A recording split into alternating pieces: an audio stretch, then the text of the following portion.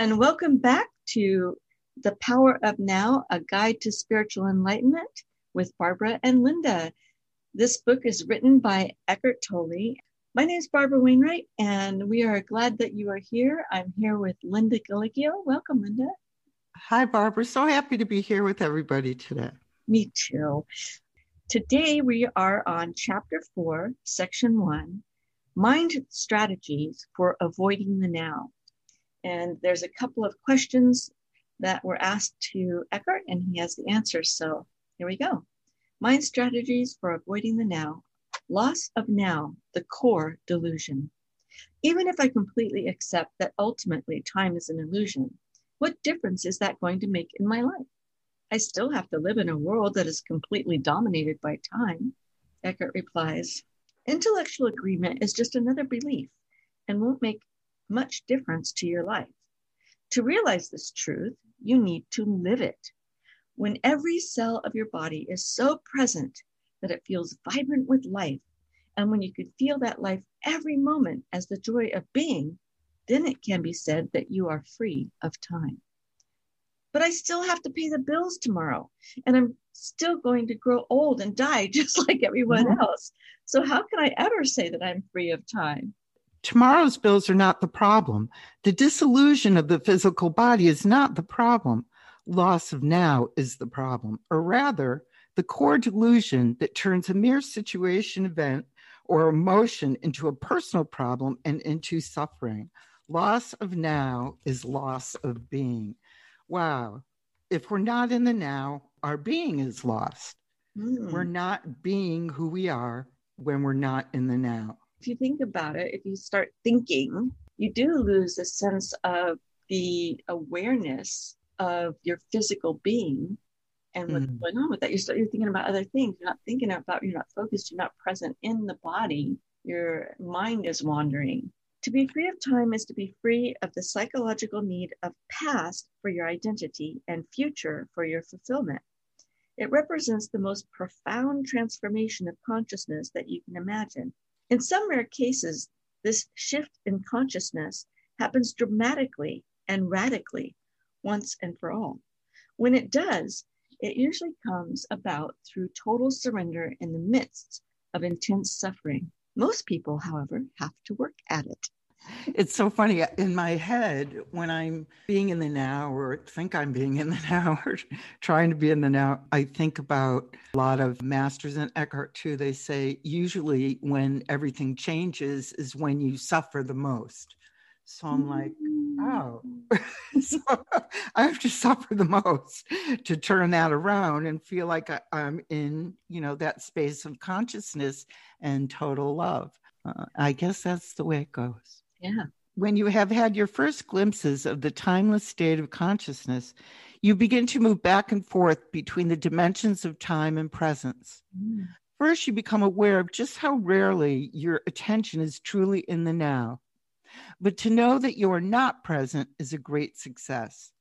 That knowing is presence. Even if initially it only lasts for a couple of seconds of clock time before it is lost again. Then, with increasing frequency, you choose to have the focus of your consciousness in the present moment rather than the past or future. And whenever you realize that you had lost the now, you're able to stay in it, not just for a couple of seconds, but for longer period, as perceived from the external perspective of clock time. Before you are firmly established in the state of presence, which is to say, before you are fully conscious, you shift back and forth for a while between consciousness and unconsciousness, between the state of presence and the state of mind identification. You lose the now and you return to it again and again. Eventually, presence becomes your predominant state. And that's so interesting because you do shift back and forth. Yet the most important thing, as he's saying, is awareness of doing it or not, awareness of being in the now, awareness of not being in the now. And when that becomes a regular thing, a practice thing, it's so much easier to catch it and to be in the now. Not saying it happens overnight, but you have to be aware of what you're doing or the mind's doing before you can stop the mind. Yeah, you have to get conscious. of what's Yeah. happening. It's like the watcher of the mind. We've talked about that before. You have to be the watcher. Where's my mind going now? Oh my gosh, I just went off onto a tangent. Wait, reel it back in. Come back, be present, feel the body, be in the body, recognize all the energy that's around your body. Take a deep breath. Oh, that's right. I'm at peace. Yeah. Wasn't it Ram Dass that kept saying, be here now? Wow. That's great. Be here now. That's what it is. Yeah. Oh gosh. Okay. For most people, presence is experienced either never at all or only accidentally and briefly on rare occasions without being recognized for what it is. Most humans alternate, not between consciousness and unconsciousness, but only between different levels of unconsciousness. Now, that's an interesting statement. I'd like to believe that people are awakening and becoming more aware of the fact that we are spiritual beings having a human experience, and that function of our mind, I'll say, is based on things that we've been programmed with from a very young age. And that becoming conscious, you can watch how the neural synapses in the brain and the neural pathways are activated and run off on a tangent. And becoming conscious and aware of that, you can reel it in. And I remember learning to say, cancel. If I have a thought that doesn't serve me, to cancel that thought and reframe it, write it in, or say it in a positive manner that does serve me.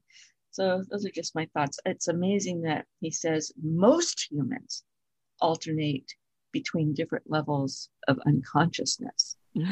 Amazing. Well, that's the end of this section. Thank you for joining us today. It's been a great honor to have you here, and we will see you next time.